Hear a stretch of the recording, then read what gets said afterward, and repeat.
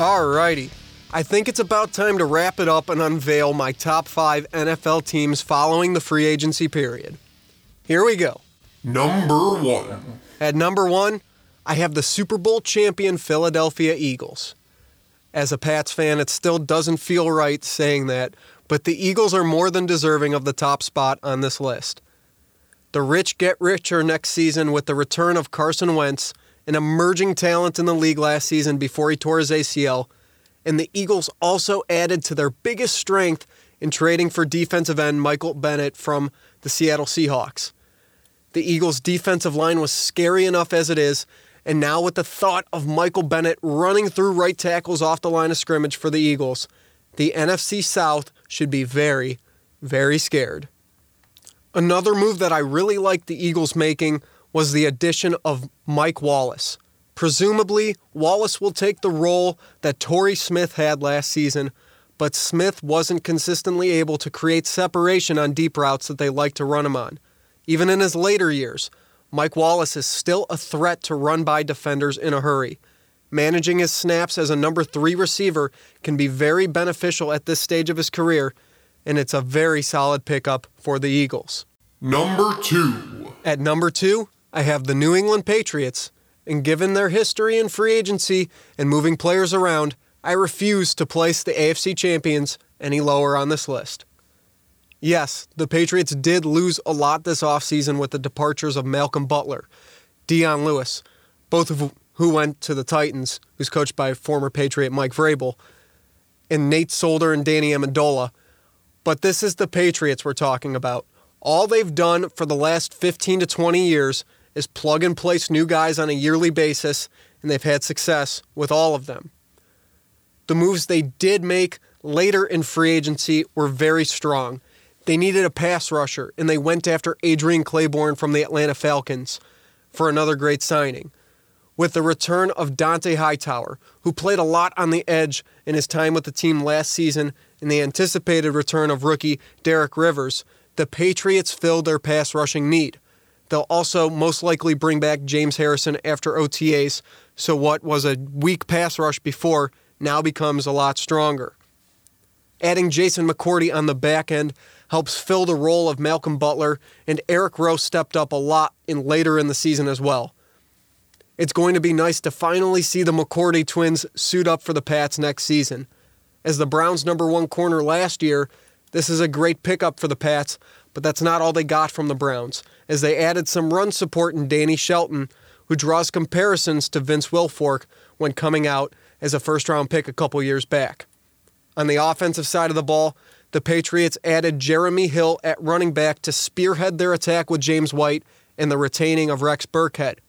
Coming from a crowded backfield in Cincy, Jeremy Hill will fit right in with the system in New England. Also, Julian Edelman's coming back, so that helps. He'd obviously take up most of the snaps that Amendola saw last season, especially later in the year. But he provides a better presence for routes over the middle of the field, whereas Amendola saw most of his action on outbreaking routes. Edelman can do it all, and will be nice to have back, paired with Brandon Cooks and Chris Hogan. Number 3.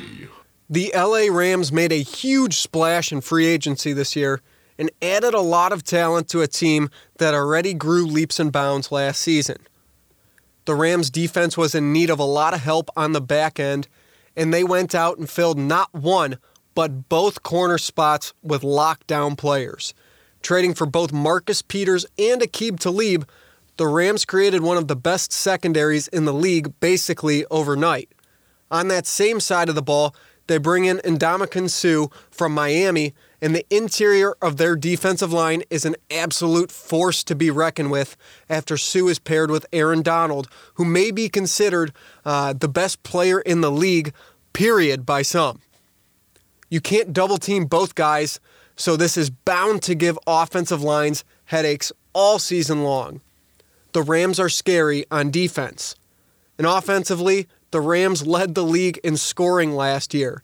They lost Sammy Watkins in free agency, but they are in the market for just about every player that is on the trading block, including one Odell Beckham Jr. If OBJ goes from the Big Apple to Hollywood, the Rams have themselves an NFL super team. Number 4. The Minnesota Vikings come in at number 4. The Vikings already had one of the most well-rounded rosters in the entire league from top to bottom, and that was before they added Captain Kirk Cousins. Getting what they feel like was the missing piece in a Super Bowl run, the Vikings are primed to make another deep playoff push this upcoming season. With Diggs and Thielen on the outside and Dalvin Cook returning from injury, their offense has a multitude of weapons. And with a defense that was ranked at or near the top of the league in every statistical category, the new-look Purple People Eaters are going to be scary yet again next season. Number 5. The Pittsburgh Steelers.